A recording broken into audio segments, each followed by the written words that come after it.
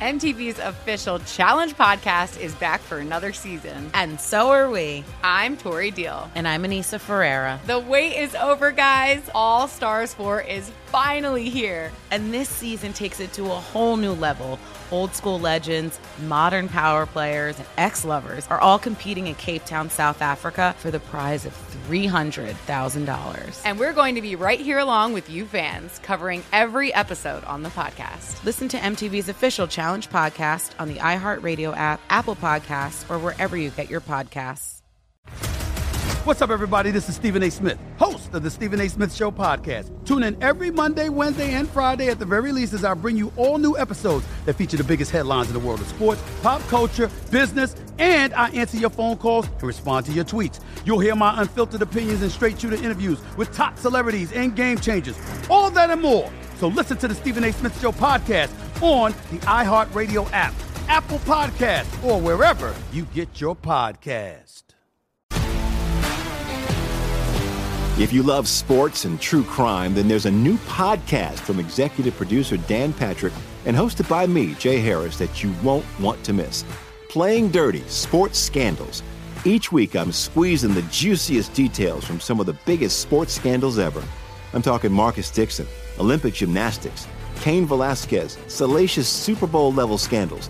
Join me on the dark side of sports by listening to Playing Dirty: Sports Scandals on the iHeartRadio app, Apple Podcasts, or wherever you get your podcasts.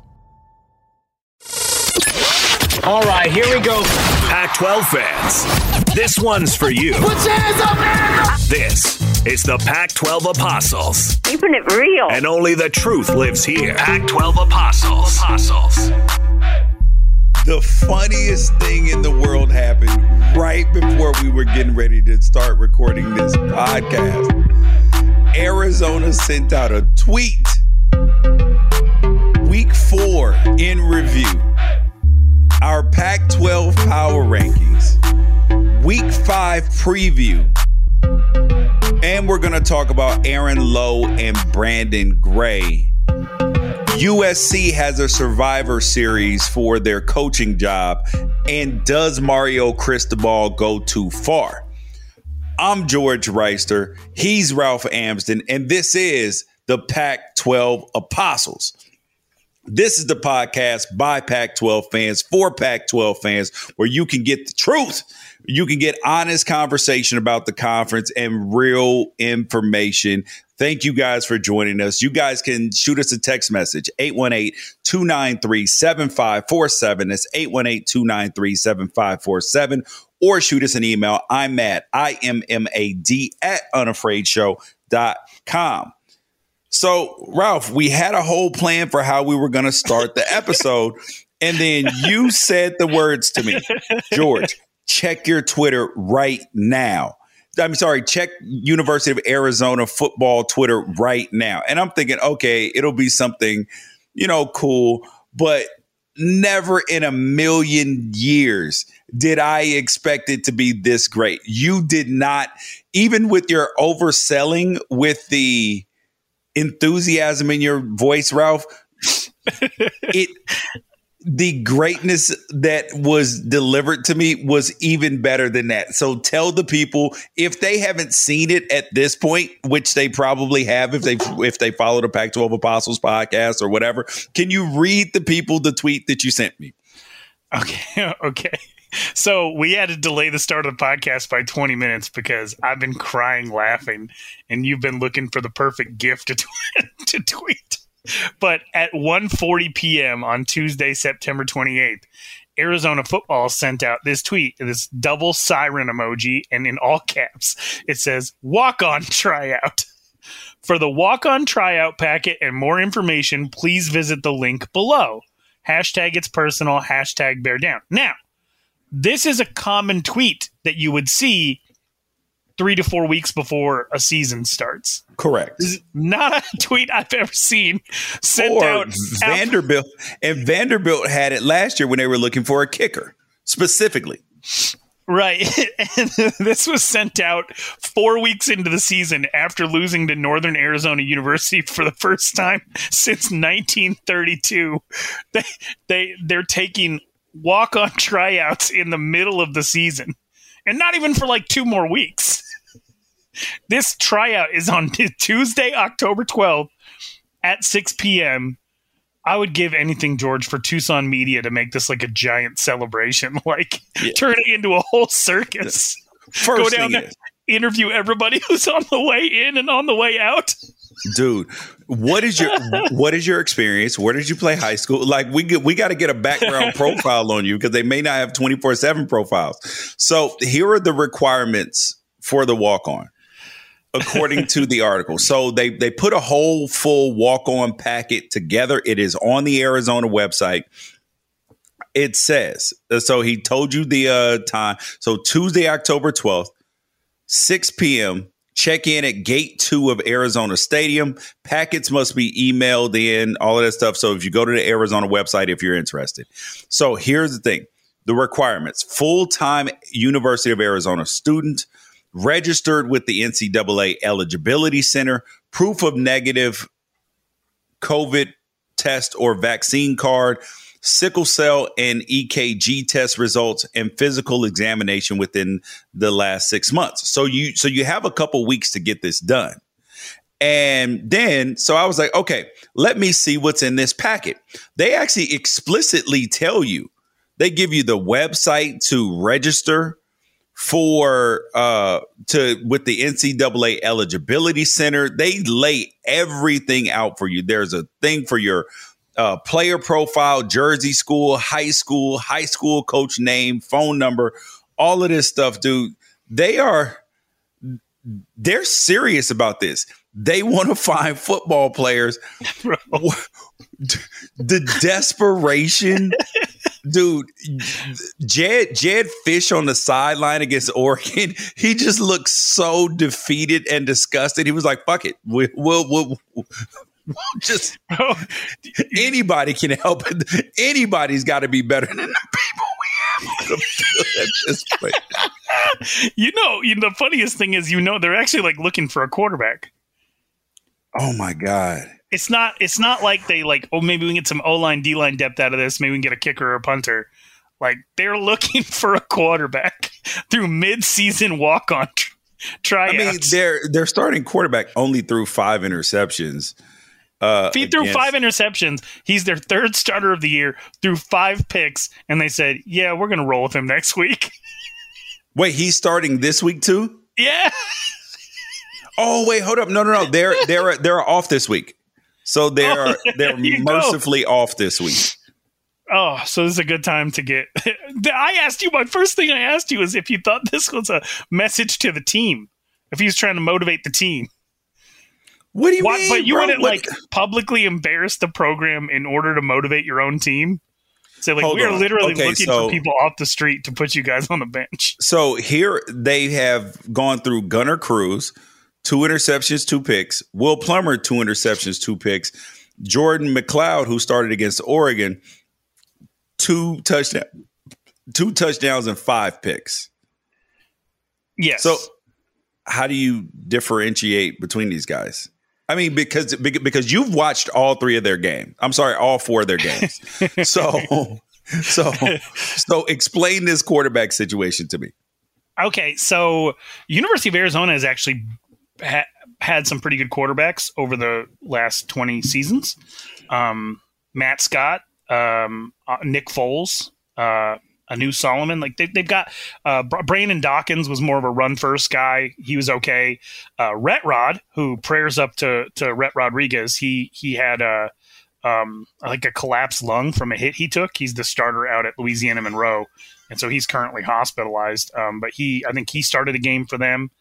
They had Zach Werlinger, a walk-on, start a game. They've cycled through a lot of quarterbacks in trying to find and then they had the Grant Gunnell, Khalil Tate back and forth. But for everything that you ever said about Khalil Tate or anybody ever said about Grant Gunnell, like those guys would be infinitely better options than what's going on right now. They actually had a season like this. I'm gonna send you a DM, George.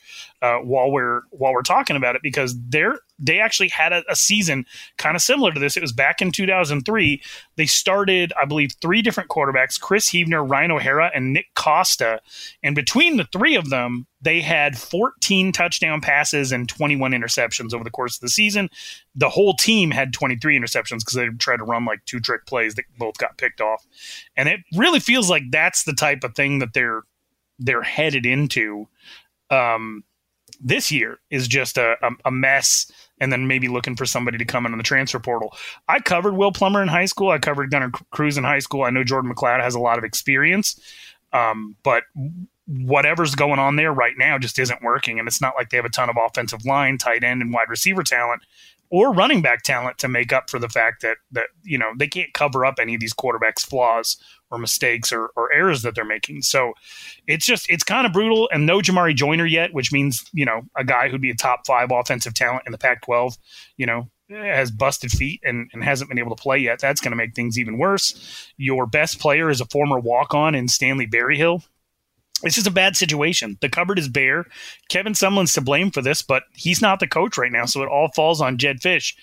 And they are sending out tweets in the middle of the season looking for walk-ons to come, I'm guessing, to contribute. Yeah. Otherwise, why do this? Has to be. And if you are Arizona State, you have to retweet this, right? And be like, please help them. Calling all Arizona people, your community needs you. If that's how savage that my program would be run, there's no way. I am going 100% in on them. Like, I'm not letting this slide. It's been at this point it's been up for 40 minutes. From following University of Arizona on social, they don't really get much engagement on anything that they put out there. Not a super online engaged fan base, even though they have one of the bigger followings in the Pac-12. This has been quote tweeted 130 times in 40 minutes, and it is almost all Arizona State fans with some U of A fans mixed in, just like shaking their head. It's pretty brutal. Someone did quote tweet it and say, "What about coach tryouts?" Which is pretty brutal. Dude, I'm not mad at Jedd Fisch though, because he's doing the right things. Like, he's trying to get the fan engagement, all of that stuff. But he's like, yo, what do you want me to do? Like, help me. He is desperate at this point in time, and I don't blame him. Here's another one from Coach David Thomas. He's an assistant basketball coach at D2 Westminster in Salt Lake. He said, "I haven't been this depressed since the John Makovic era. It's proof that winning social media in the offseason does not mean you can coach." Oh, okay, man. See, look, it's quick to blame the coach, but this team was bad. It was an absolutely bare cupboard. Because I see people like also poking fun at the fact that they convinced all these transfers to come in from Northwestern and Wisconsin and other places like that. And everyone's like, oh, see, those transfers not working out, are they? George, do you imagine how bad they'd be without those guys? Oh, my gosh, bro. Without transfers from Colorado and Wisconsin and Northwestern, can you imagine how bad they'd be if they hadn't convinced Stanley Berryhill to come back from the portal? Like, man, like, at least say what you want about Jedd Fisch and the fact that they're 0-4 and the fact that they lost to NAU, the fact that they're holding midseason walk-on tryouts. Imagine what they would be right now if 8 to 10 of the players on the team that are actually getting most of the reps hadn't have been convinced to either come back out of the portal or transfer in by Jedd Fisch. You like to think that it couldn't be worse than it is right now, but it absolutely could. Yes, it could definitely be worse, which is, I mean, okay, see now, here's the thing.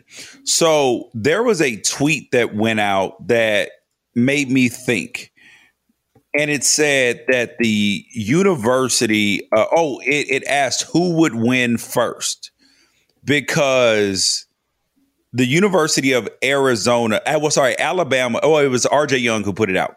Alabama hasn't lost a game since November 30th, 2019. Arizona hasn't won a game since October 5th, 2019. Which streak gets broken first? Whew, that's a good question and a sad one. I said my money is on Alabama losing first. Arizona doesn't play Colorado until October 16th, and that's a maybe win. And besides that, there are no wins on the schedule. Well, I'm excited for that game. Dude, at least Colorado should be able to pass for over 100 yards that game, right? Yeah, you would hope. You would hope so. This is oh man, and what the messiest thing is, like, those two teams are extraordinarily bad, but so are a few other teams in the Pac-12. And you finally had your theory proven out that the ACC wasn't going to have what the Pac-12 had at the top. So now I don't know where I'd rather be, ACC or Pac-12, because you have one team carrying the load with the possibility of two other teams doing some damage in the Pac-12, or if the ACC's got nothing, bro. You're right. You're right. They got nothing. Virginia can't play defense. North Carolina has no consistency, though they're recruiting like gangbusters right now. North Carolina State knocked off Clemson, but they're going to lose next week. Like, that's just what they do. Yeah. Okay. Man. So So Clemson is still ranked in the AP poll. They're ranked number 25. They're ranked number 19 in the coaches poll, which makes no sense. But they are some of these head coaches that are about to get fired want to be able to take their offensive coordinator's job when he gets fired. Exactly. They got to give Dabo that extra juice. So the ACC, if I'm reading this correctly, has 3 teams ranked in the AP poll. They are 23, 24, and 25. NC State, Wake Forest, and Clemson. So, yeah, but in my top 25 that's coming out, there's not. What do you think the chance is that Clemson is ranked? I'm going to say no. Yes. I'm going to say no. It's going to be a no. It's going to be a no. I'm literally finishing it, and it's not. I can't see a scenario where they are ranked, especially. Dude, they are 2-2, including not scoring against Georgia, except for a field goal, and absolutely being had by NC State, and it could have been worse, is the bad part about it. All right. So now on to last week's recap.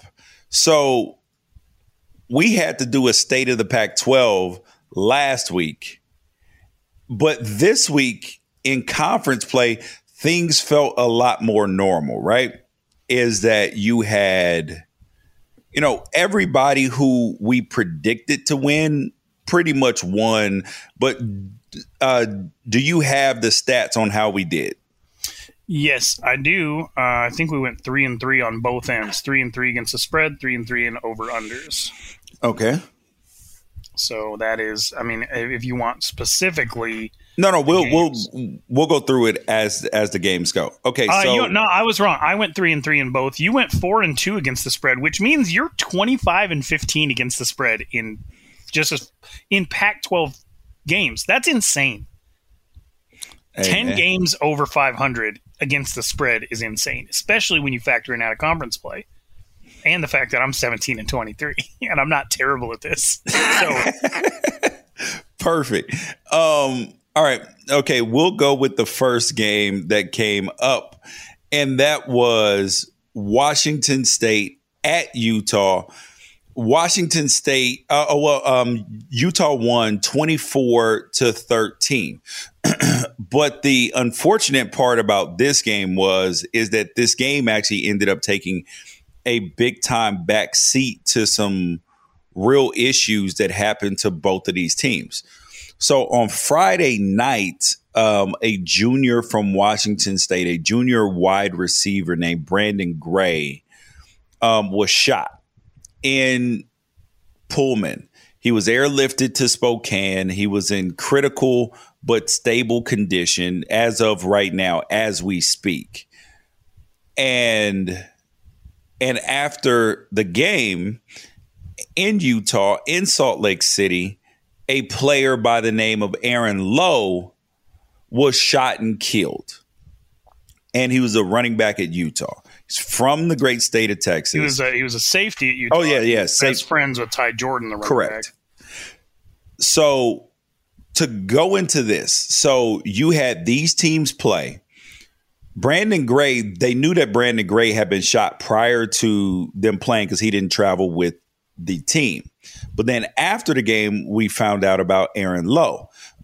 And this story gets even more crazy because Aaron Lowe changed his number from 2 to number 22 after his late best friend, well, really good friend, Ty Jordan, who accidentally killed himself, who was the Pac-12 Offensive Freshman of the Year last year.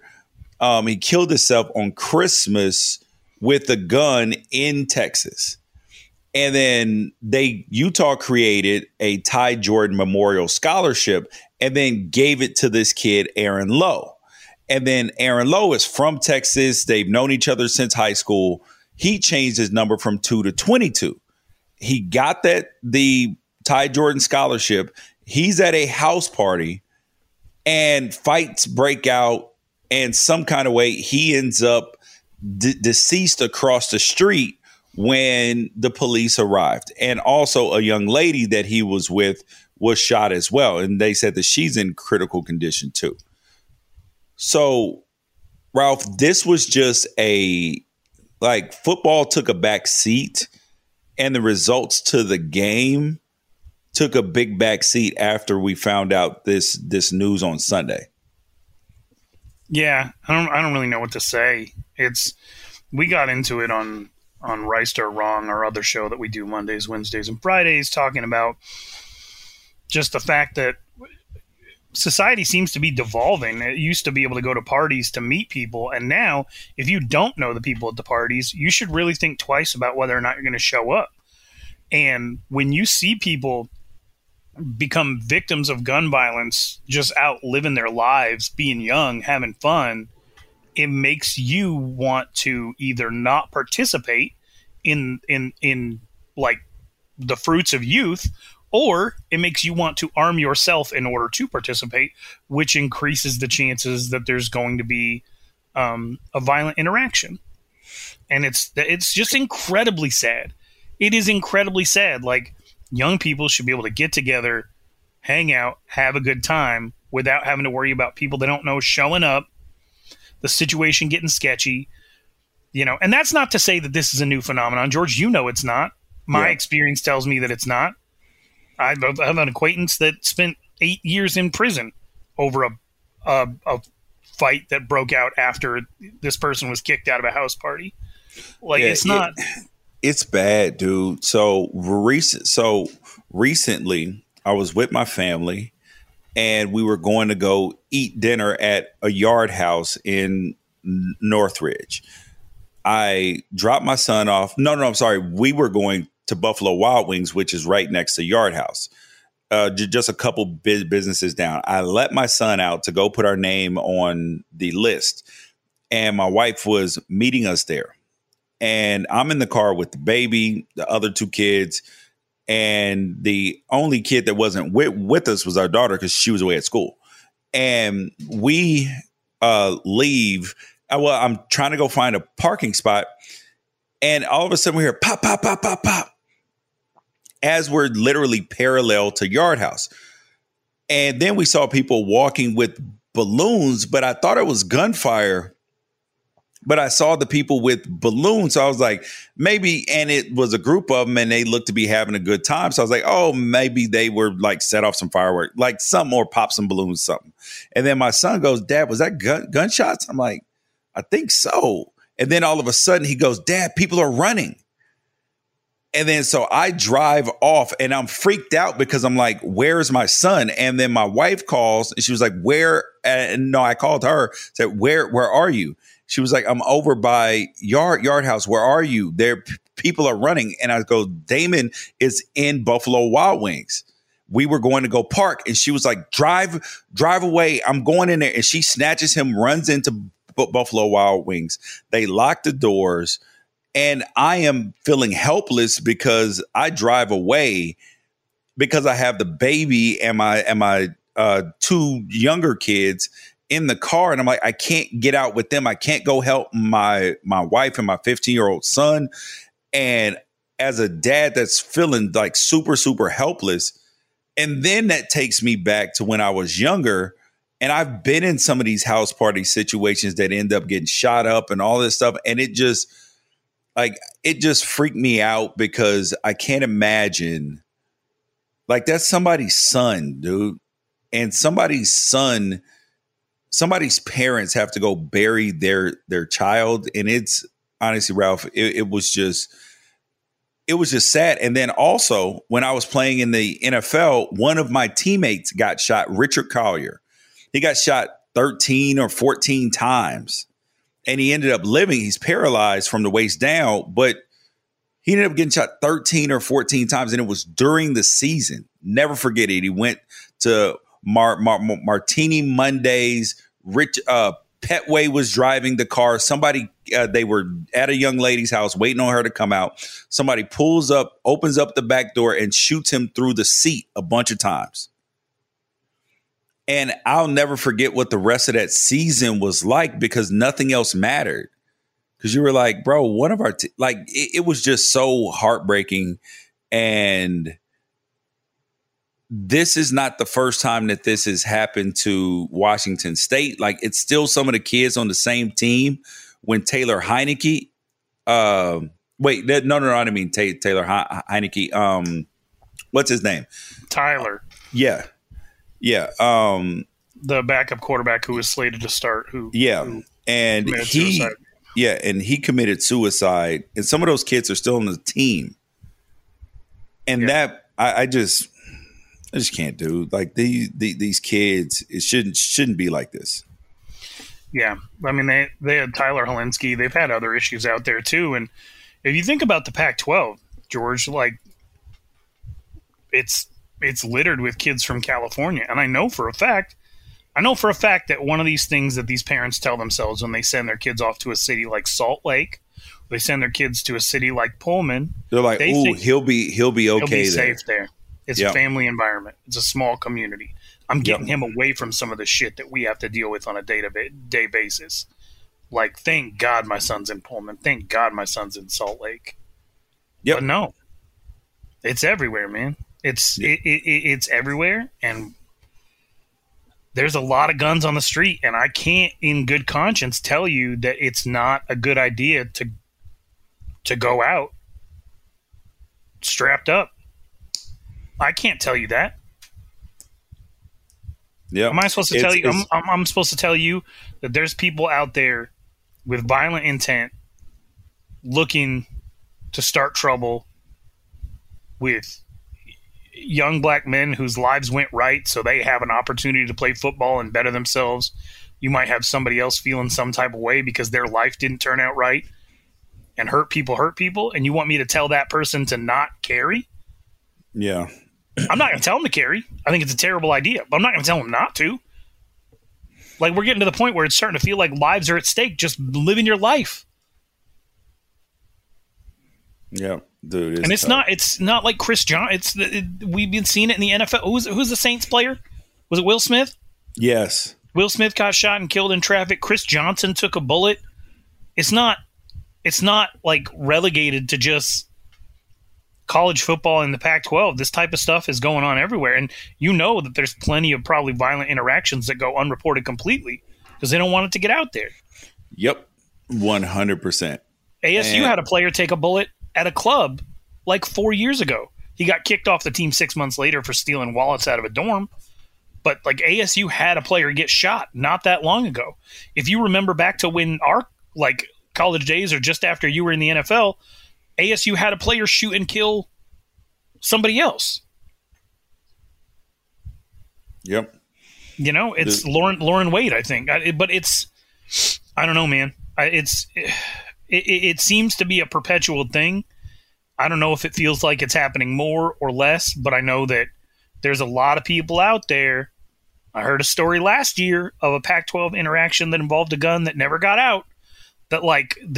There's stuff going on and people carrying weapons because they think they need it because it's part of a lifestyle. I see some players that I follow on Instagram out shooting shotguns in the desert just as part of the thing they do in their spare time. And I'm not going to say that that's the wrong thing, but am I thinking in the back of my head that if this is what they do on a Saturday in the off season, do you think that they're got something in the glove box when they're out and about? Yep. Yeah, of course they do. If you love sports and true crime, then there's a new podcast from executive producer Dan Patrick and hosted by me, Jay Harris, that you won't want to miss. Playing Dirty: Sports Scandals. Each week, I'm squeezing the juiciest details from some of the biggest sports scandals ever. I'm talking Marcus Dixon, Olympic gymnastics, Cain Velasquez, salacious Super Bowl-level scandals. Join me on the dark side of sports by listening to Playing Dirty: Sports Scandals on the iHeartRadio app, Apple Podcasts, or wherever you get your podcasts. What's up, everybody? This is Stephen A. Smith. When I'm not at my day job, First Take, you can find me in my studio hosting the Stephen A. Smith Show podcast. Tune in every Monday, Wednesday, and Friday, at the very least, as I bring you all new episodes that feature the biggest headlines in the world of sports, pop culture, business, and politics. You'll hear my unfiltered opinions on those nauseating Cowboy fans, the chaos in Washington, D.C., and trending topics on social media, as well as my straight shooter interviews with top celebrities and game changers. And I occasionally give out love advice. Yes, it's true. If you want to know my true feelings about something, I'll give it to you straight. So, listen to the Stephen A. Smith Show podcast on the iHeartRadio app, Apple Podcasts, or wherever you get your podcast. MTV's official Challenge podcast is back for another season. And guess what? So are we. Just in case you forgot, I'm Tori Deal. I'm a 6-time finalist and a Challenge champion. And I'm Anissa Ferreira, and I've been gracing your screens for the last 2 decades. I am a veteran challenger and Challenge All-Star. And speaking of All-Stars, All-Stars 4 is finally here. I'm going to be honest. I literally thought this day was never going to come. Well, the Challenge gods have answered our prayers, and we're going to be right here along with you fans covering every episode on the podcast. And this season takes it to a whole new level. Old school legends, modern power players, redemption seekers, and ex-lovers are all competing in Cape Town, South Africa for the prize of $300,000. Anyone can win, relationships matter, and only one All-Star will claim the title of Challenge champion. Listen to MTV's official Challenge podcast on the iHeartRadio app, Apple Podcasts, or wherever you get your podcasts. So now, on to that game now. So Washington State, Utah. This was a game that was marred by terrible quarterback play, Ralph. Terrible quarterback play.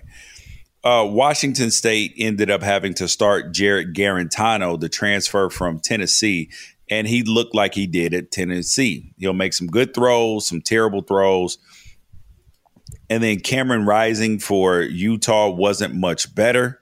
And had it not been for Jarrett Garantano's bad quarterback play, and ultimately, like it would have gone way worse.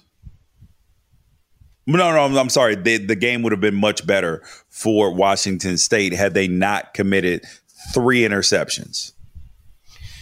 Yeah, Washington State is 1-3 and has had a lead, I believe, in the fourth quarter of all 3 of their losses. Yes, they have, Ralph. They have found a way to lose games because they were up 13 to 10 at the start of the fourth quarter and lost 13-24, and they didn't score after the third quarter. They did not have a lead in the fourth quarter of the USC game. They had a lead in the second half of the USC game, but it stands to reason that they built a lead on on everybody that they played, and I don't know why they keep running out of gas. Obviously, Max Borghi getting hurt in the first half of this game wasn't great, but I thought Deion McIntosh did a good job having to carry more of the load there. You don't want to have to throw 36 times against Utah's defensive backs. You just don't. That's not ever going to work out in your favor, especially if you're not, this is going to sound mean, but an above-average quarterback. Obviously Jared Guarantano, the offense has looked a lot different when he's out there than Jayden de Laura, because Jayden de Laura is able to move and make up for some of the what Washington State lacks on the offensive line, but he's very small and he's not super durable because of that. This is a bad game. I mean, if you combine the two quarterback stat lines, 1 touchdown, 3 interceptions, 38 of 59 passing. It's bad. It's bad quarterback play all over the Pac-12, but especially in this game when you have 2 quarterbacks that started the year as the number 2 quarterback, and they're out there playing like backup quarterbacks, and ultimately the turnovers make the difference for Utah. Utah should not have won this game. Utah fumbled 7 times. 7. I've never seen a stat like that ever in my life. Yep. Yeah. There were times during the game when Kyle Whittingham looked like he wanted to puke. I even tweeted out a picture of him just like rubbing his temples. He looked like he was done. The crazy part is that they won the game, though, right? Yes. Is that they won the game and it was still this gross. Yes. TJ Pledger had a good run. He had a couple of good runs. Cam Rising actually did some stuff with his legs. Jaquindon Jackson, who is currently their backup quarterback with Charlie Brewer quitting the team, he came in and he got a rushing touchdown, so that was kind of cool. But in the passing game, honestly, if it wasn't for their tight ends, they did nothing. Britton Covey only had 2 catches for 8 yards. I think he had a fumble. What a mess. Somebody had to win. This is going to be what the Arizona-Colorado game's like. Someone is going to have to win. Are you sure, though? Are you sure? I am. Yeah. I mean, there has to be some way. There has to be some way that they could find a way to tie this game, right? There's no ties, right? Is there ties in college? I don't think there's ties. They would find a way to do it. Hey, you know how like English soccer league? I don't know anything about. What am I supposed to call it? Football? I don't know. Premier League, whatever. You know how they can loan players? Yes. I wonder if we could do something like that, like a Pac-12 program where your backup quarterback's not going to play, but you still want him to be on your team. So for 1 year, but you loan him out to school. Yeah, somebody who's not on your schedule, like Alabama could loan a quarterback to Arizona for like developmental purposes, and then he come back next year. Yeah, that way, like so you can loan him to the JV program. You can loan all your freshmen or some of your freshmen to Arizona, the way that they could get some experience, and then they can come back to you next season as full grown players. Yeah, imagine, and then all you have to do is give up 1 scholarship for it. So and then the loaner gets 1. So let's say that UCLA wanted to give Ethan Garbers to University of Arizona for the year. Yeah, to start. Arizona would go down to only 24 scholarships for the following cycle, and then UCLA would get 26. You may have come up with something, Ralph. I like it. That's what we do here. All right. I like it. All right. The next game up, because that was just a disaster, and neither one of these teams is any good. The next game up in chronological order was UCLA at Stanford. And this game was funny to me because I picked UCLA to win this game. I knew that they were going to win. But Stanford put up a good fight, particularly in the second half, because it was 21-7 at halftime. And then Stanford came out with a few big plays in the passing game. But this game was funny to me because it was about Dorian Thompson-Robinson, because he ended up kind of hurt at the end of the game. And my wife was like, yo, the drama, DTR with all the drama. And she thought he was being dramatic. Yes. And she said, And she said, dude, he watched Jake Haener get all this praise from last week playing hurt. And he was like, God, no. I need this. I need this. I need a little bit of this. And she said, I think he's hurt, but it was a little drama on top. Because every time he threw a touchdown, then he died. Threw a great pass, and then he died again. Threw another great pass, and then he died. And then he had a chance to run out of bounds, and he didn't. He found a way to take a hit through it, and she was like, dude, he's fine. Anybody who's really hurt that bad is unwilling to take hits. And I was like, that's reasonable. He looked for sure hurt.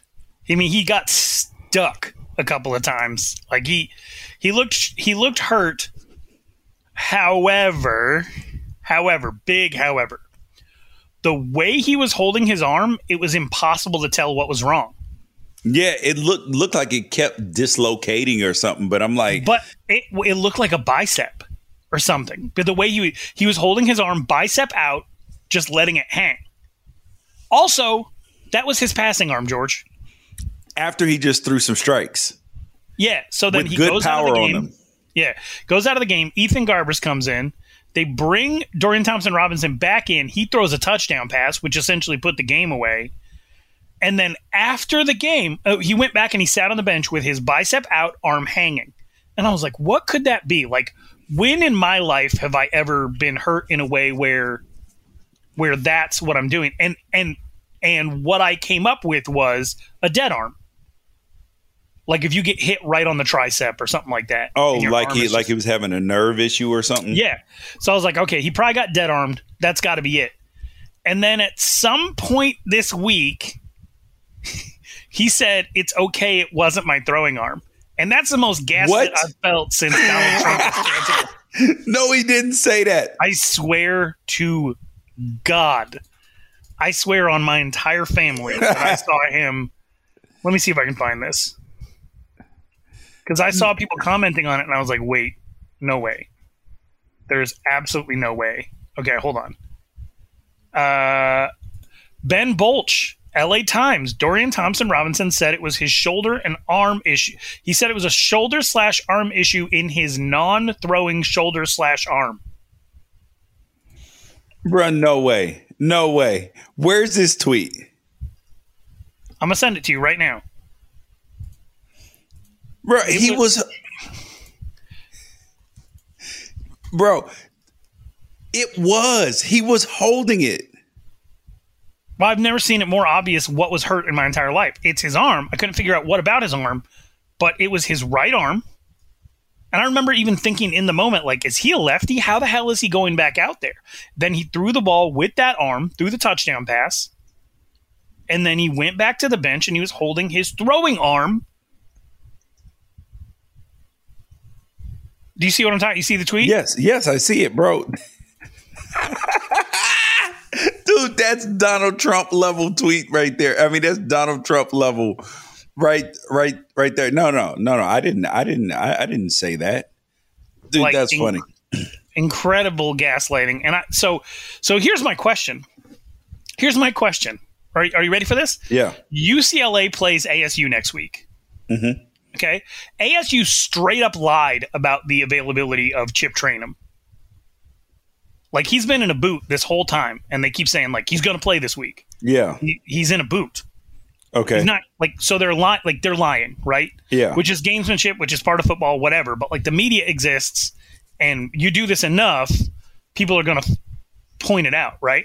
Mm-hmm. So we have Chip Kelly and Herm Edwards about to go to head-to-head next week. Dorian Thompson-Robinson says it was not my throwing arm, which is a lie, right? Yeah.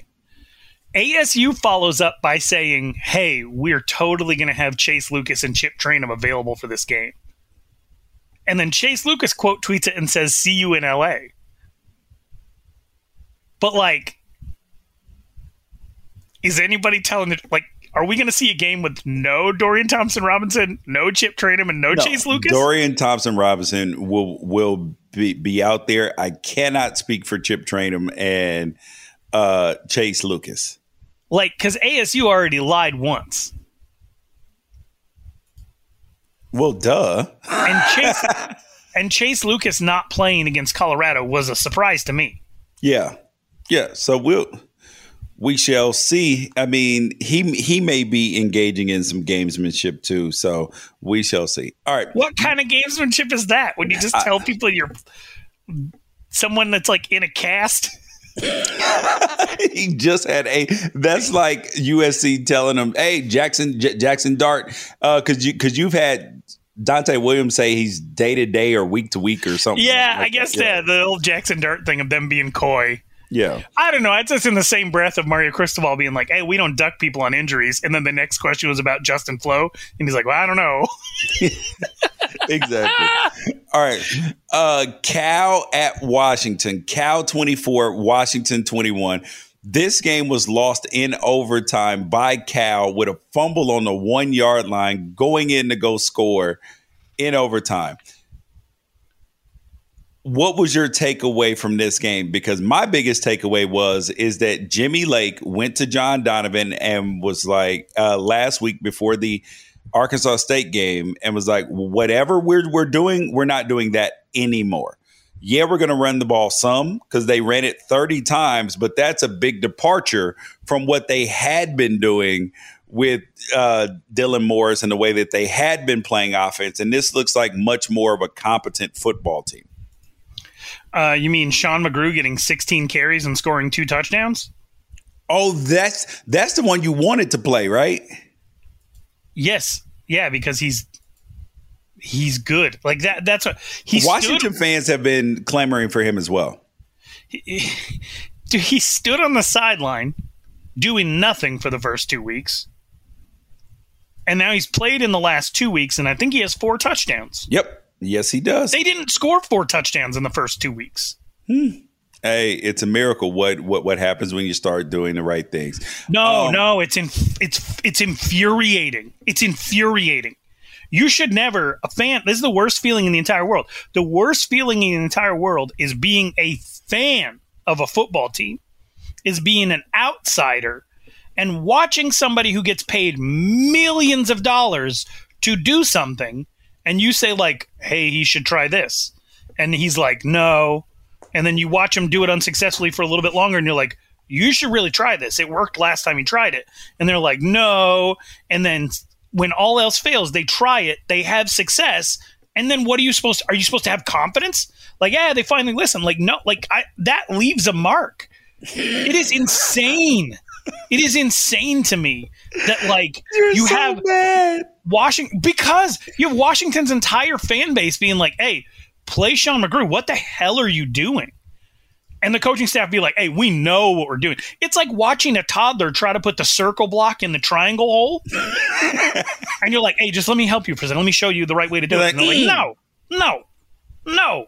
And then you show them, and then they look at you, and they're like, oh. Like, you shouldn't have the same experience with a damn toddler and with your head coach or your offensive coordinator. It doesn't make any sense. And so John Donovan, who you just brought up, just spoke to the media for the first time this season. I'm going to read you his quote, and I want you to react to it. All right. Okay, this is Christian Capel, who covers the University of Washington for The Athletic, tweeted this. OC John Donovan, meeting with the media today, says he hasn't seen the criticism, but he knows it's there. Quote, I understand the narrative. I'm a New York Mets fan, so I read that stuff. I could probably assume what's being said. I understand the nature of it all. He's read it. He knows. Why do you think that they haven't had him for media availability for the past 3 weeks? And then all of a sudden they have 2 good offensive performances. He's available for the media. And this week they play Oregon State. He may not be available for the media next week. Imagine coming out and being like, no, I get it. We're the Mets. Yep. Dude, that's funny. The most dysfunctional franchise in all of professional sports. That's us. Exactly. Oh. If you love sports and true crime, then there's a new podcast from executive producer Dan Patrick and hosted by me, Jay Harris, that you won't want to miss. Playing Dirty: Sports Scandals. Each week, I'm squeezing the juiciest details from some of the biggest sports scandals ever. I'm talking Marcus Dixon, Olympic gymnastics, Cain Velasquez, salacious Super Bowl-level scandals. Join me on the dark side of sports by listening to Playing Dirty Sports Scandals on the iHeartRadio app, Apple Podcasts, or wherever you get your podcasts. What's up, everybody? This is Stephen A. Smith. When I'm not at my day job, First Take, you can find me in my studio hosting the Stephen A. Smith Show podcast. Tune in every Monday, Wednesday, and Friday, at the very least, as I bring you all new episodes that feature the biggest headlines in the world of sports, pop culture, business, and politics. You'll hear my unfiltered opinions on those nauseating Cowboy fans, the chaos in Washington, D.C., and trending topics on social media, as well as my straight shooter interviews with top celebrities and game changers. And I occasionally give out love advice. Yes, it's true. If you want to know my true feelings about something, I'll give it to you straight. So, listen to the Stephen A. Smith Show podcast on the iHeartRadio app, Apple Podcasts, or wherever you get your podcast. MTV's official Challenge podcast is back for another season. And guess what? So are we. Just in case you forgot, I'm Tori Deal. I'm a 6-time finalist and a Challenge champion. And I'm Anissa Ferreira, and I've been gracing your screens for the last 2 decades.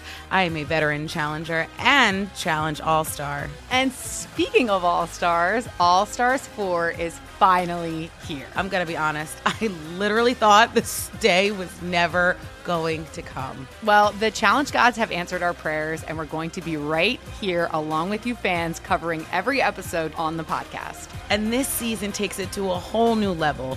Old school legends, modern power players, redemption seekers, and ex-lovers are all competing in Cape Town, South Africa for the prize of $300,000. Anyone can win, relationships matter, and only one All-Star will claim the title of Challenge champion. Listen to MTV's official Challenge podcast on the iHeartRadio app, Apple Podcasts, or wherever you get your podcasts. I don't know, man. What do you think of Cal? Because obviously, like, Washington won this game. They have lost to overtime 3 games this year. They could easily be 4-0 as well. I don't know if Washington State can be 4-0. I don't know if they have the depth. They lost to Nevada at the end of the game. They were up in the fourth quarter. They lost to TCU in the end of the game. They had an opportunity to tie on a 2-point conversion. They lost to Washington at the end of the game. Yeah. Yep. So walk me through that, because I watched most of this game. I did not go back and watch the overtime period. What happened? Okay, so Cal had the opportunity in regulation, I believe, to kick a field goal to win the game, if I remember properly. Hold on, let me pull up the play-by-play to make sure, because they had the opportunity. So you had, Cal scored. Yeah, Cal had the opportunity to kick with the end of regulation a 55-yard field goal to win the game, and they missed. They missed the field goal. Okay. And then it goes into overtime, and Washington scores. Cal wins the toss. Washington goes down and goes to score. Cal drives all the way down. Don't get into any situations. First down and goal. They hand the ball to the running back. And, I did see that. And then he fumbled. Yeah. At the 1 yard line, Washington recovers. Game over. So that was the game. And it'll be interesting to see our Pac-12 power rankings in just a few minutes. Next game up. Arizona 19, Oregon 41. The score doesn't indicate what this game really looked like, because Oregon was up, 24 to... It was 24-10 at the half. Yeah. And so, they had an opportunity to make it 27-10, but Chris Hudson spun the ball. Yeah. Okay. And then the game got a little close, 24-19. Oregon only ran like 2 or 3 plays in the third quarter, and one of them was a safety. And so they gave them two points. The game got to 19-24. And then Oregon just turned on the gas, and it was 27. And then all of a sudden it was 41-19. And they got 5 interceptions off McLeod, and now they're leading the NCAA in turnover margin. What did you think of this game? All I know is if you got somebody on your team who can average 18 yards a carry, you should give them the ball more. Oh, you're talking about Travis Dye. I only do that because I know it annoys you. This felt like last year's offense. A lot of quarterback runs. Not really going heavy with the running backs. I was not overly impressed with Oregon in this game. If Jalen Redd doesn't do that crazy pinball 63-yard touchdown reception, his only touch of the game, by the way, if he doesn't do that, then this game's even closer and more of a nail biter. That was a heck of a play by a very, very athletic player. 10 pass completions in the whole game. C.J. Verdell only gets 11 carries. That was intentional, though. They are saving him for the Stanford game because he's been beat up a little bit, so he's on a pitch count in some of these games that they know that they're going to win. Okay, well, I mean, so you get your quarterback hit 12 extra times instead. It seems short-sighted. You got some of those are on him, though.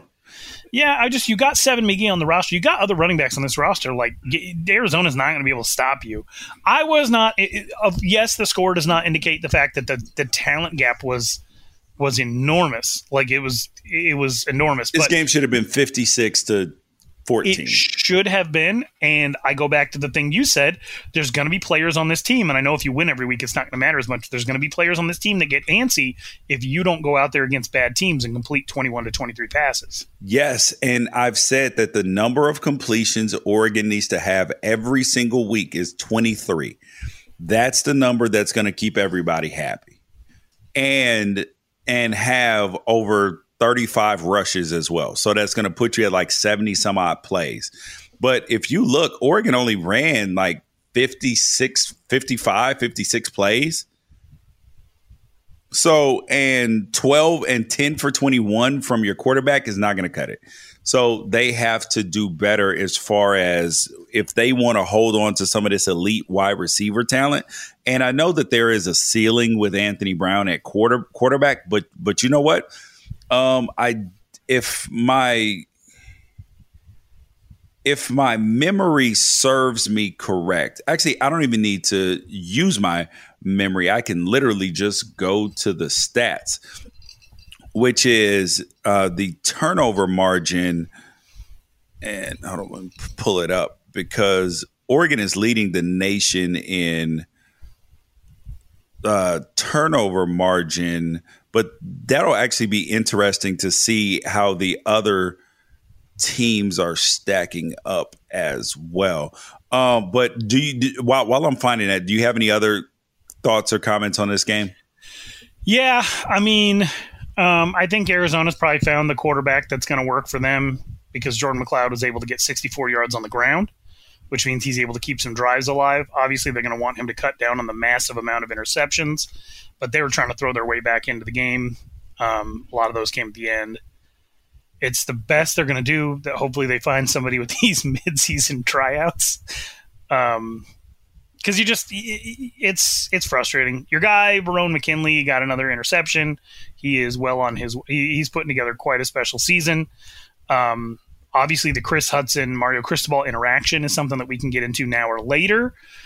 Because that was very, very interesting to me. Mario Cristobal going after Chris Hudson on a catch that was on the way to putting him in field goal range right before the half, and then he spun the ball, which hit him with a 15-yard penalty, which means they're not in field goal range. They end up not getting points before the half, and Mario Cristobal lit into Chris Hudson in front of everybody to the point where your guy Rod Gilmore even chastised him on the broadcast, and I didn't necessarily agree. I didn't think he needed to throw his headset, but I thought that you don't have that type of interaction with a star wide receiver or a star wide receiver in the making. You don't have that type of interaction with him unless he knows that he's wrong and you trust that he can hear you. Well, yes. And the interaction was fairly positive outside of a broken headset. And then you think about it, he went right back in. Like he played another 25 plays in the game. So it's not like he got benched. He just got yelled at. And I always judge these situations by how I would react if this happened to my kid. And I would have been yelling at my own kid from the stands, even though that this is a stupid penalty anyway. Like, that should not be a penalty, but everybody knows that it is going to be a penalty. So you can't do selfish things like that. But I just want to point out the University of Arizona walk-on tryout tweet is up to 300 quote tweets. It has doubled since we started this podcast. Nice. All right. I found the stats for turnover margin. So Oregon is leading the conference at 3 per game. They've only lost 1 turnover on the whole season. The next closest team with the least amount of turnovers is Colorado, believe it or not. But they've only gotten 2 turnovers in terms of total giveaways. Oregon State is positive as well. They've lost 5 turnovers, but they have gotten so they have gotten so they are +4 on the year. And because they've gotten 9 total turnovers, 8 interceptions and 1 fumble. Oregon is +12. Then next, UCLA is +2. Stanford is +2. Oh, I wonder why all these teams are winning football games. Washington State is +1. Unbelievably, because their defense is forcing a lot of turnovers. Colorado is a turnover margin of 0. So is Arizona State. They've given 6, gotten 6. USC is -1. Washington is -2. Utah is -2. Cal is -2 and Arizona is -7. So which is more impressive? Oregon being +12 through 4 games and only having 1 giveaway, or the fact that Oregon State is doing so well? I think if you're +12 through 4 games, that's insane. That's a +3 margin per game. That's incredible. That's incredible. There's nothing more impressive than being +12 in turnovers through 4 games. No, you are right about that. A higher margin of victory would be more impressive, but no, you are right. All right, so we got Colorado at ASU. And I think that we have to acknowledge that Jaden Daniels looks pretty ordinary right now. That he doesn't look like a special. That when he was a freshman, we thought that he could. And I even wrote an article about him potentially being a transformative quarterback for Arizona State. And through a season and a half since, he hasn't looked like that. He was dynamic on the ground. He rushed for 75 yards and two touchdowns. But as far as throwing the football this season, he has not been at the level that you would have expected. 808 yards, 2 touchdowns, 3 interceptions. Are you ready? Are we ready to have this conversation? Yeah. He's played 20 games. He has 24 touchdowns in 20 games. 24-6 is a good season. That's his career. Wait, 24 touchdowns, 6 interceptions for his in 20 games? Yeah, he got 9 touchdowns on the ground. But here's the thing. We were putting him in the same breath as we're talking about him contending for awards after his freshman season. We were saying if he can build off what he did as a freshman, this guy might win awards. Yeah. Right? Averaging 1.2 touchdown passes per game is not awards. 1.2 touchdowns per game and 0.5 rushing touchdowns per game is not going to get it. He doesn't even average 2 touchdowns per game in as far as his production. So I see Oklahoma fans booing Spencer Rattler for putting up better stats than this, and obviously they have 4 Heisman winners in the last 18 years at the quarterback position. But he's in his last 8 games, in his last 8 full games, George, he is 5-3. He's got 7 touchdowns and 4 interceptions and 6 rushing touchdowns. Yeah. He's gonna. It's not. Everybody expected him to be a 3-year guy and go to the league. I would be very surprised if he enters the NFL draft at this point, right? Would he come back to a school that has a different staff than the one that brought him in? He may be. So if you're pondering the possibility that Arizona, that he ends up in the portal after this year. I don't know who would even stay. If the whole staff goes, what would you stay for? If you get to pick, if you're a graduate transfer, you get to pick where you're going to go. You can pick the best available offensive coordinator. I don't know. Here, George, here's this season. I would at least hear the pitch from the new coach. Yeah. There are 3 games this year where Jaden Daniels did not throw a touchdown pass. There have been 4 games total. He has 2 touchdown passes in 4 games. There are 8 games left. He is on pace for 6 touchdown passes over the course of a full season. Yeah, but he may run for 12. He is on pace for 6 rushing touchdowns. Yeah, so I told you it's going to be the running game and the defense that carries this team, and I do appreciate his ability to get out of danger. He's completing 73% of his passes, but it's just not. I don't know.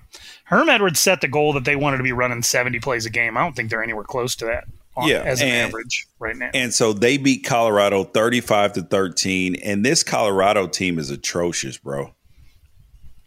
It's not good. Defensively, I like a lot of the pieces that they have. I definitely like what they're doing at defensive back. But when your offense doesn't move the ball at all, because they got up to 24 consecutive drives before they kicked a field goal. And then they celebrated that field goal on the sideline, and it was very sad to watch. Yeah, dude. And Brendan Lewis is having a very, very tough time. Part of it is that they can't protect him, but he's 7 for 17 for 67 yards in this game. Yeah, and Brendan Rice favorited my tweet of Carl Durrell that just said, "Hello, darkness, my old friend." And then I went over to Brendan Rice's Instagram, and he just has a picture of himself, and it says, "Free me," with the chain emoji. So things are not going well for that offense. Yikers, bro. Yikers. They have and they have 2 really good running backs on their roster. Really good. But it doesn't matter if everybody can just key on them. They still managed to rush for 175 against ASU? Yeah. That's pretty good. Yep. All right. Last game up, which was the most shocking result. I thought Oregon State could win this game, but I thought that they would win it if the under hit. Well, the over hit by a lot, and it was 72 points total. Oregon State 45, USC 27. And the coldest part about this game was that the referees were horrendously against Oregon State. They at one point in time, I think they had 4 straight plays with holding penalties. And it did not matter. They just came and ran them over. They ran for 322 yards, Ralph. 322. And Chance Nolan threw 15 for 19. And 2 of them, and 2 of his 4 incompletions were interceptions. And BJ Baylor went for $158. Chance Nolan went for 57. Fenwick went for 53. Everybody who touched the ball was just running, just gashing them. This linebacker score on you twice in Jack Coletto. Yeah. He's a linebacker. He scored twice. Damn. Bro, this team is Jonathan Smith has this team rolling, and what about SoCal boy Tyjon Lindsey? 5 catches for, I don't think he's ever had a 100-yard receiving game before. Well, 5 catches, 102 yards receiving, 2 touchdowns for the free. And you had Dante Williams, who is the interim head coach. There's a lot of people who are throwing blame at him around, but like the hay was in the barn already. You can't. There's nothing you can do about an ass whooping. Like you can't coach a team to be a more serious physical football team. Like you cannot in 2 weeks. He's out. By the way, he's done. He's done as a candidate. It's over. Dante. Oh, why? It's over. Why? They beat Washington State last week, right? But the last time that Oregon State, I'm going to let you guess. We're going to play a game called Guess the President. The last time Oregon State won in LA. Truman. Okay, you say Truman. I'm going to say JFK. We'll see who's right. The president in 1960 was Eisenhower. Eisenhower. Out here building freeways so that you can get to the game. Oh, my God. So this was a historic win for the Beavers program, launched them to 3-1. Literal history. So USC ran with Keontae Ingram, 14 for 79 yards, 2 touchdowns.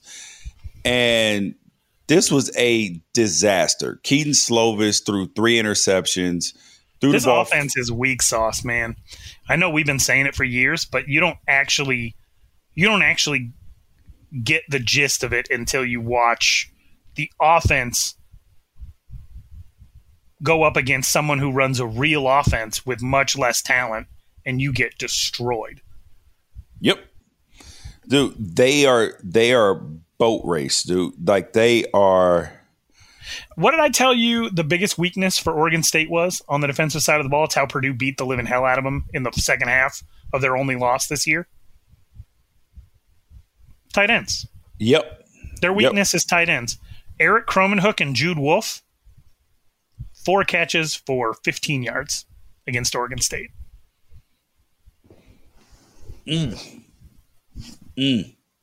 Yeah. The leading tackler for your defense is your strong safety. That's never. That should not be it. That means that the running backs are in your secondary all day. When Drake Jackson's draft stock plummeting. Chris Steele's draft stock plummeting.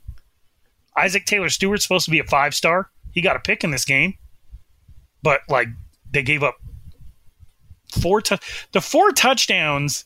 The 4 touchdown passes to Chance Nolan is just a reminder that in the last 3 years, this USC team has given up 4 touchdown passes to Chance Nolan, gave up 4 touchdown passes to Joey Yellen.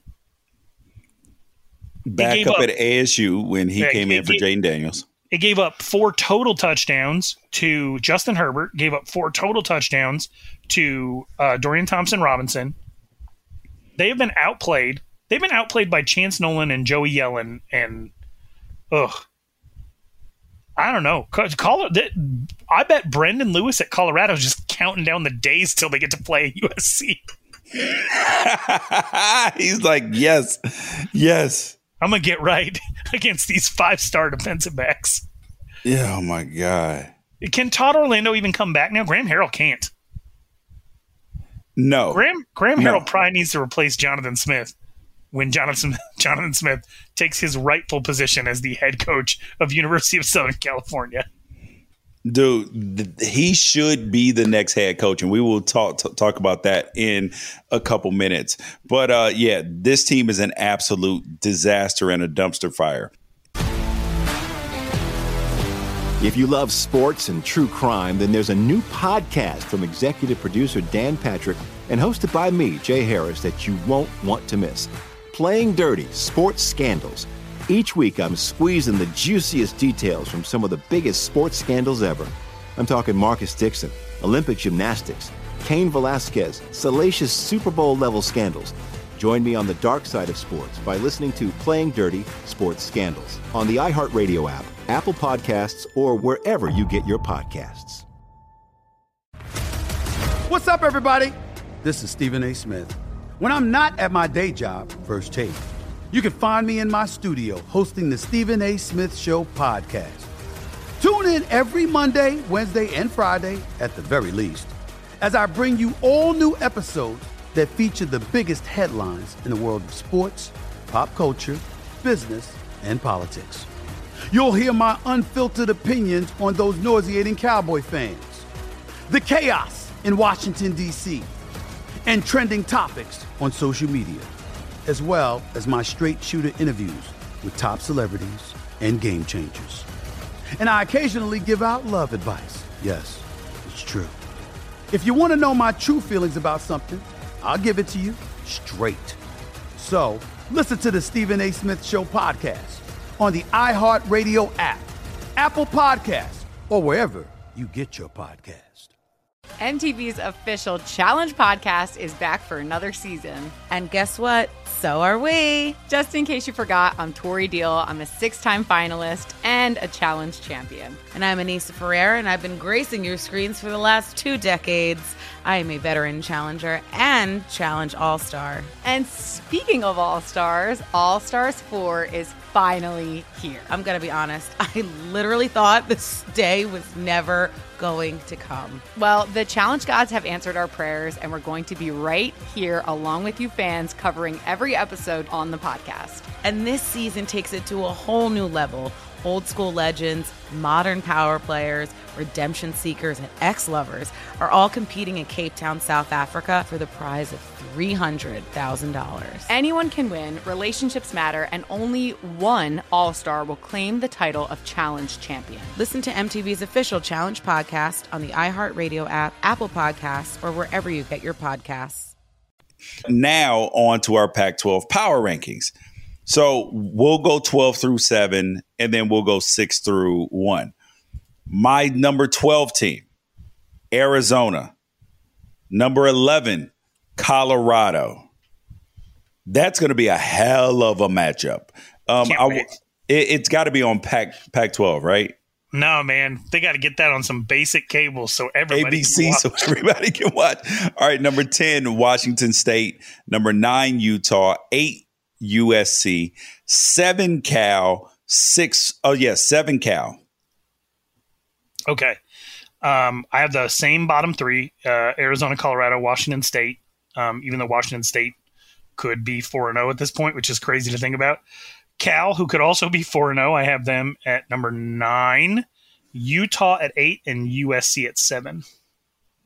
I don't know why. Yours sounds like it makes more sense than mine.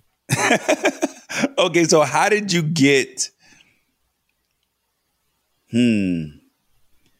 How did I get USC above Cal and Utah? Yeah.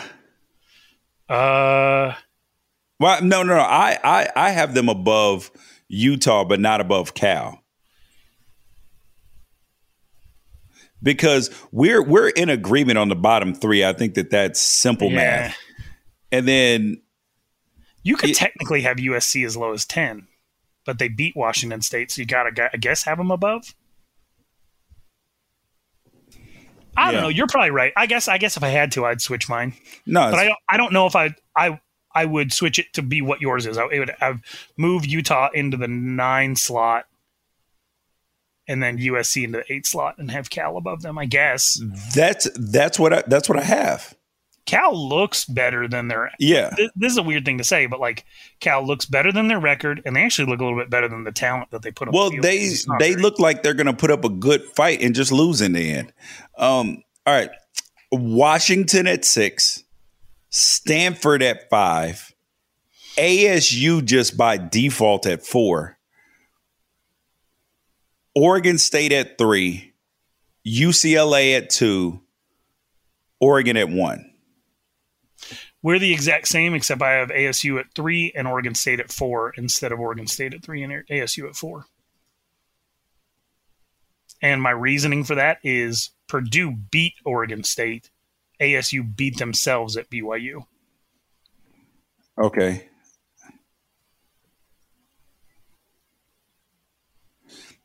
All right. So those are our power rankings. I still don't know what to make out of ASU yet. Still don't know what to make out of them. What do you want from them? I mean, I want them to beat a good foot. Well, we will. I will learn everything that I need to know about ASU this weekend when they play UCLA. Yeah, I mean, we'll see if Dorian Thompson-Robinson isn't in a full body cast. Then he's gonna break out, dude. He's gonna come out like Willis Reed. All right, let's do our picks for this weekend. Let me pull them up. So the first game that we have up this weekend is, pull it up. So Arizona is off this weekend, mercifully, right? Yeah, they got some tryouts to prepare for. Yeah, and who else is off as well?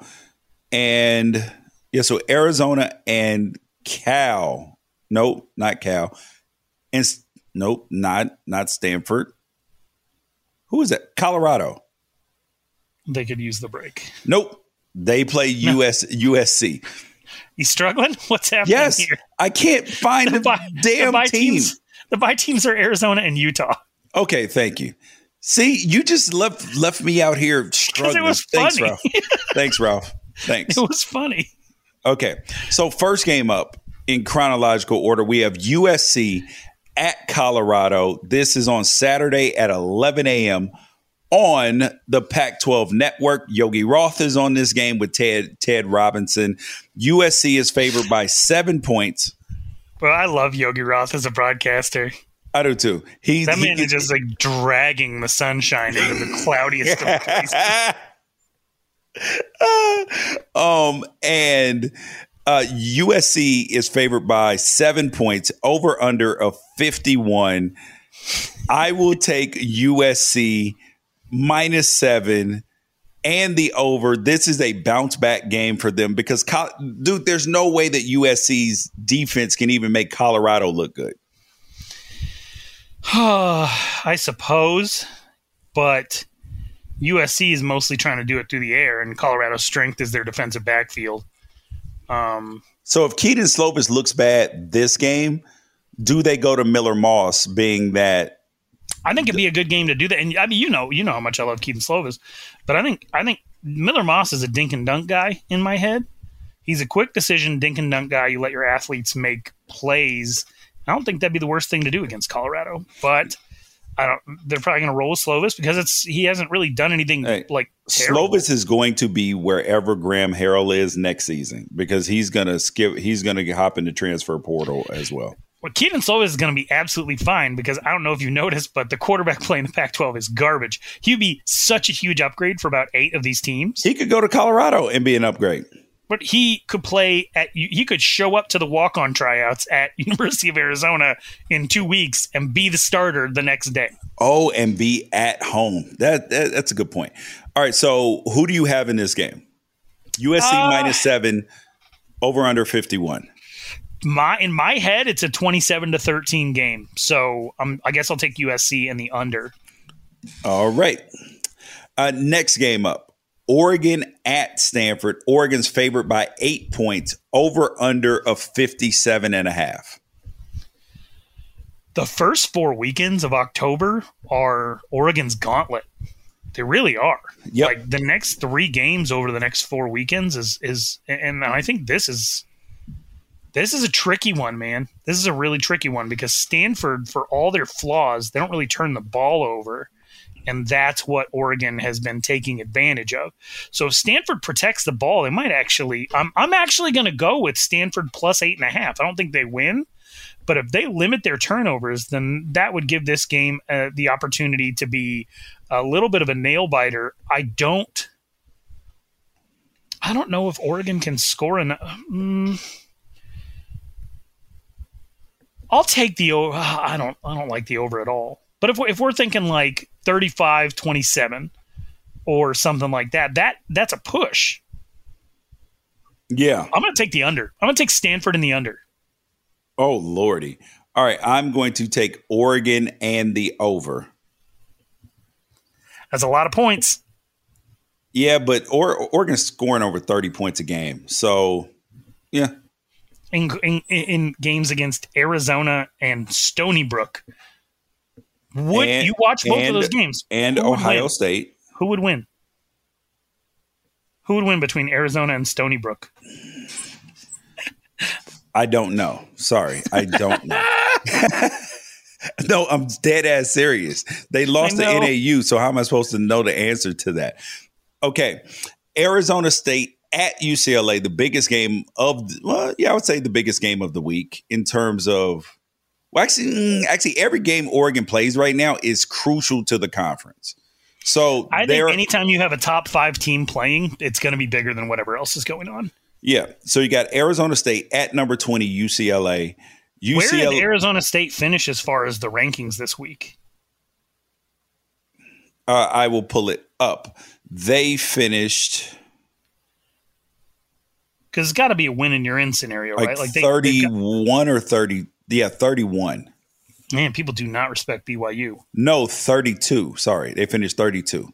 And BYU's the number 15 team in the country? Yeah, hold up. 1, 2, 3, 4, 5, 6, 7, 8, 9. So no, they finished 34th. That is super disrespectful. No, it's not. Yes, it is. Why is that? You had 19 flags and 4 turnovers against the number 15 team in the country and lost by 10.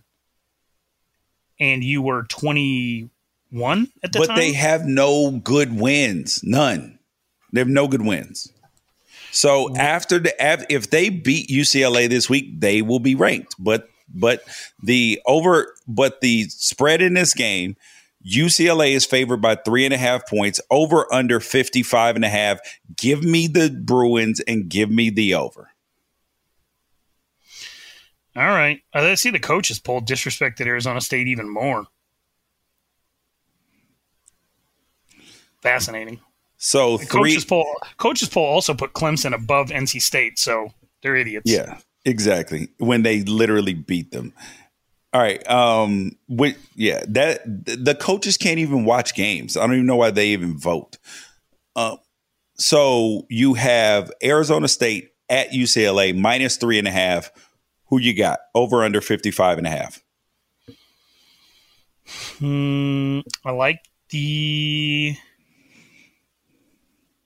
I like the Sun Devils plus 3.5. And the under. Oh, that's 3 unders in a row. Shoot. Yeah, I like the Sun Devils plus 3.5 in the under. Dude. Okay, they've already got one loss. You predicted them to go 11-1. They got 3 more to go, buddy. Yeah, and I'm riding. I'm riding with my original prediction. I'm not making this judgment off of what is, because if I was doing it based off of what I see, I still think it might only be a 3-point win for UCLA. But the lack of discipline from ASU, the lack of multi-dimensional offense, and the fact that Chip Kelly has had Herm Edwards' number and that it's in the Rose Bowl. And they are going to confuse him. They're going to blitz his face, dude. They are going to blitz his face. So okay, so just let it be known. Let it be known. So I can't take too much credit if I'm right. Let it be known that I'm riding with my original prediction, which is why I'm on ASU plus 3.5. I'm doubling down, but I'm fully aware of the situation at hand. I am not stupid. Okay, I said I am not stupid. All right. Just insane. That's the definition of insanity, right? All right. Doing the same thing over and over again, and expecting a different result. All right. Yeah. Got Washington State at Cal. Cal is favored by 7.5 points. Over under 52.5. What do you like? Can you imagine a non-one score Cal game? No, that's all they do. Yeah, they almost pulled it off with Portland State as well. I think, or Sacramento State, whoever they played. The green team from the Big Sky. That's both of them, I guess. Washington State's down and out, man. We're in the same situation we were in. Is Jayden de Laura going to be ready or not? I don't know. Let's assume he's not. Then if he's not, I'll take the 7.5. What was the over-under? The over-under is 52.5. Over. I'd take Cal in the over. I am going to take Washington State and the I'm going to take Washington State in the under. I have no good reason for this. I don't. I'm admitting I have no good reason for this. That game's on Pac-12 Network as well. And, and then ironically, the Oregon-Stanford game, Rod Gilmore is calling that game too. Oh, that's good. That are you going to watch, or are you going to find a radio broadcast to? No, dude, I'm going to watch. I'm not one of these weirdo people who's like, I watched it with the sound off. No, I don't do that. Hey, I do. I watch. I have a hard time syncing them up. But usually if I'm going to listen to radio, it's just radio. Actually, no, you're right. Doing both is such a hassle now because the stream is behind the radio call sometimes. So no, I'm with you. But I like listening to the games on the radio as much as I like watching them on television. If the broadcast crew can paint a good picture. Yeah. Not me. I'd rather watch it. Words cannot describe the amazing things that happen in games. All right. He says on our audio only podcast. Maybe we should make a video. All right. Washington at Oregon State. Oregon State is favored by 2.5 points, over under 56. This game is in Corvallis. Give me the over and give me Oregon State. Give me Jonathan Smith. He is auditioning for this USC job, bro. They are going to pummel Washington. If they pummel Washington, you're going to have a Seattle versus LA bidding war for Jonathan Smith. I disagree with you. I am. Oh, go figure. I'm going to go full contrarian. I'm going to be Kyrie Irving here, contrarian without a cause. I am going to go with Washington. I do not believe Oregon State's for real. I don't. What? I don't. I heard people. I saw you and Andrew Hobner talking about Chance Nolan being the second best quarterback in the Pac-12. Who? No. Who's better? Who is a better quarterback than? Yep. Give Jonathan Smith to half of the other Pac-12 quarterbacks. No. Who is he playing? He wasn't even good enough to win the starting job outright at that school. Who is playing better? Who's playing the best quarterback football in the Pac-12? Literally anyone who faces USC's defense. You can't overreact to that stuff. Again, Joey Yellen threw for 4 touchdowns. I'm just asking who is playing better. So Keaton Slovis? No. Chase Garbers? No. Well, the Dylan unfortunate Morris? thing for No. Keaton Slovis is he doesn't get to play against USC. The Washington State Keaton quarterbacks? Slovis No. Colorado quarterbacks? No. Utah quarterbacks? No. Dude, he wins by default. There's nothing going right. Not everybody has gotten to face the Trojans yet. Wait till everybody gets to play USC. So if he lights up Washington, will you give him king of the Pac-12 right now, or do you think it has to be Anthony Brown because he hasn't committed a turnover yet this season? Okay. It's not Anthony Brown, but I don't know why not. Okay, he just went for 10 for 21 against Arizona, but you're going to say him not turn the ball over. I'm not going to have this argument with you. I'll tell you this. Yes. If he repeats last week's performance against the Purple Rain or whatever they call themselves, then sure. But this secondary is very good. They're very well coached. I don't think it's going to be that easy. I think the balance of Oregon State's offense is what could ultimately win them this game. But I am taking Washington in the under. So I'll be the fool. But you know what I really like about this lineup of games, George? What? There's only one game that kicks off at 10:30 at night my time. Dude, and the good news, they're spread out throughout the day. The only thing I don't like is that the USC Colorado, well, actually, the USC Colorado game is going to be a blowout. So I can like watch games stacked up and don't have to be like, oh my God, there's 4 on at 7 o'clock like there was last week or 7. Last week was brutal. I fell asleep like 3 times in the fourth quarter of the 3 games that were all on at once, because it was like 1:15 in the morning. But then I had to set an alarm. I had to set an alarm for 1:30 a.m. because I was doing a podcast of somebody else's on the West Coast. Yep. Hey, this is the life. You're the one who chose to move to Timbuktu. So those are the picks for the week. If you love sports and true crime, then there's a new podcast from executive producer Dan Patrick and hosted by me, Jay Harris, that you won't want to miss. Playing Dirty: Sports Scandals.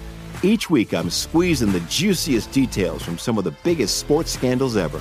I'm talking Marcus Dixon, Olympic gymnastics, Cain Velasquez, salacious Super Bowl-level scandals. Join me on the dark side of sports by listening to Playing Dirty: Sports Scandals on the iHeartRadio app, Apple Podcasts, or wherever you get your podcasts. What's up, everybody? This is Stephen A. Smith.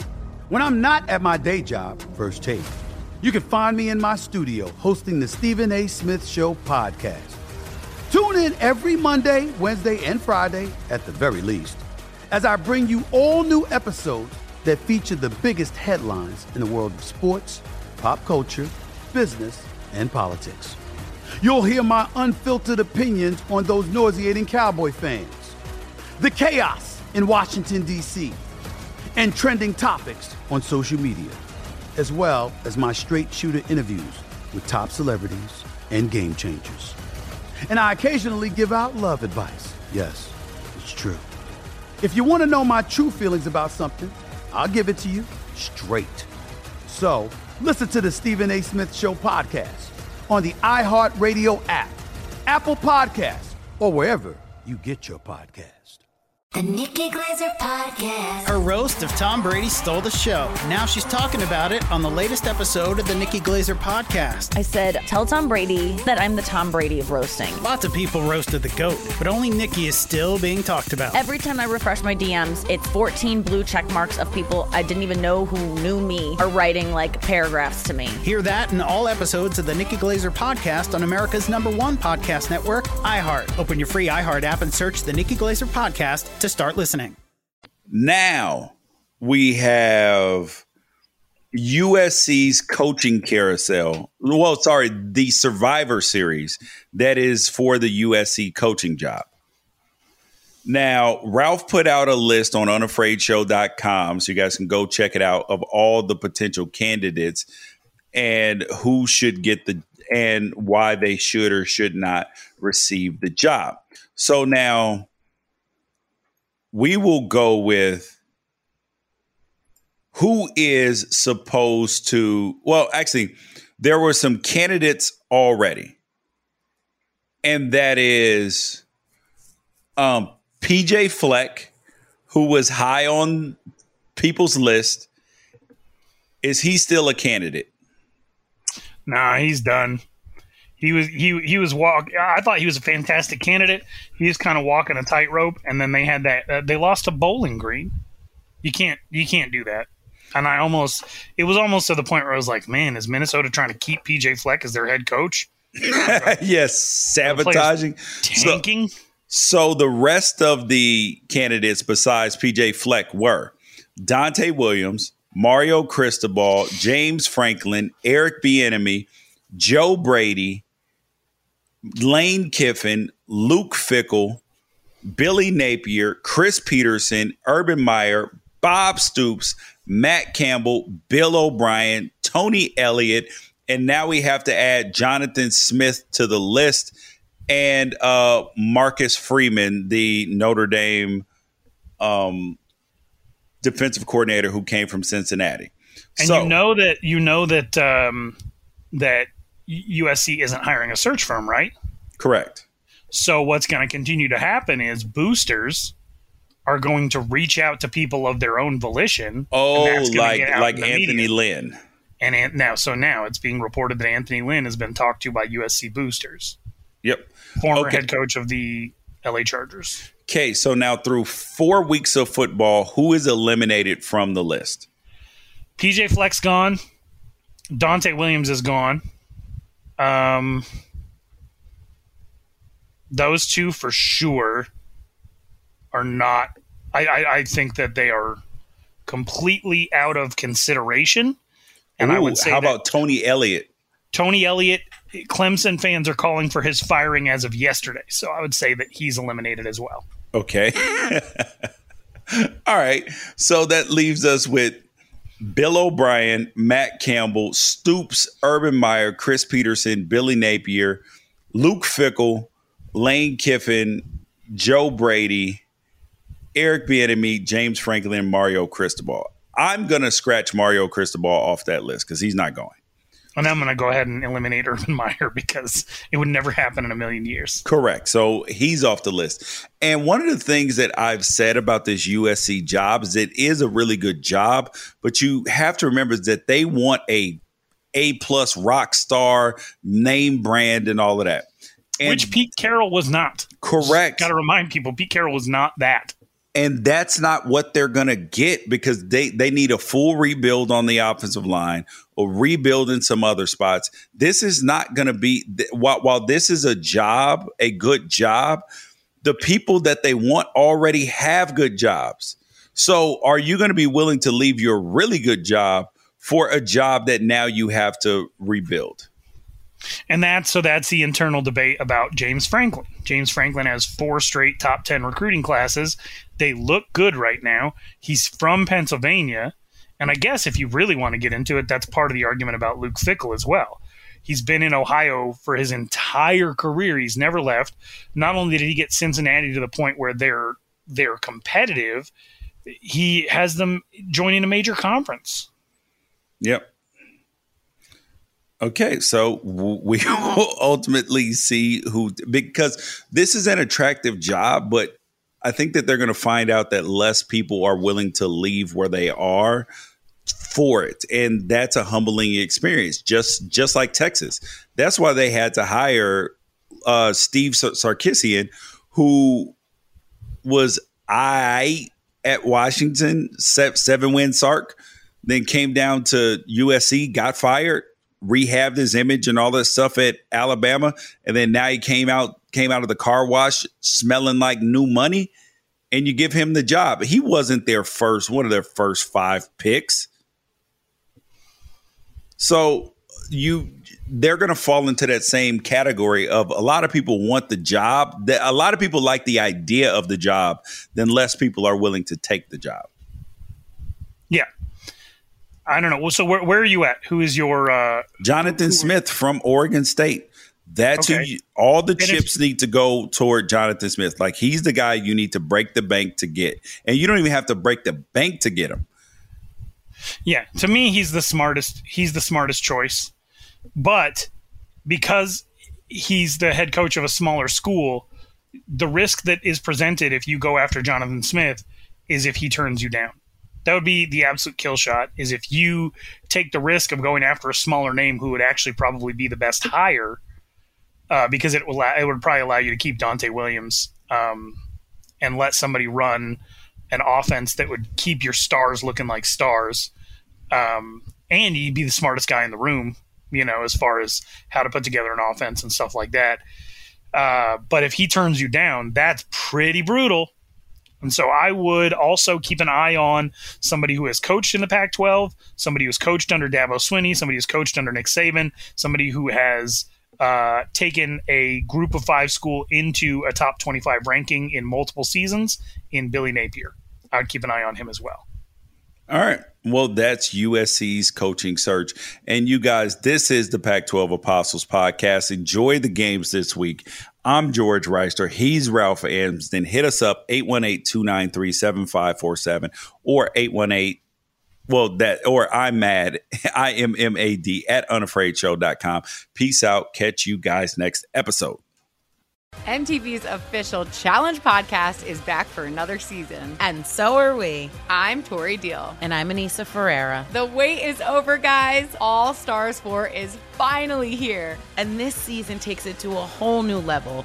Old school legends, modern power players, and ex-lovers are all competing in Cape Town, South Africa for the prize of $300,000. And we're going to be right here along with you fans, covering every episode on the podcast. Listen to MTV's official Challenge podcast on the iHeartRadio app, Apple Podcasts, or wherever you get your podcasts. What's up, everybody? This is Stephen A. Smith, host of the Stephen A. Smith Show podcast. Tune in every Monday, Wednesday, and Friday at the very least as I bring you all new episodes that feature the biggest headlines in the world of sports, pop culture, business, and I answer your phone calls and respond to your tweets. You'll hear my unfiltered opinions and straight-shooter interviews with top celebrities and game changers. All that and more. So listen to the Stephen A. Smith Show podcast on the iHeartRadio app, Apple Podcasts, or wherever you get your podcast. If you love sports and true crime, then there's a new podcast from executive producer Dan Patrick and hosted by me, Jay Harris, that you won't want to miss. Playing Dirty: Sports Scandals. Each week, I'm squeezing the juiciest details from some of the biggest sports scandals ever. I'm talking Marcus Dixon, Olympic gymnastics, Cain Velasquez, salacious Super Bowl-level scandals. Join me on the dark side of sports by listening to Playing Dirty: Sports Scandals on the iHeartRadio app, Apple Podcasts, or wherever you get your podcasts.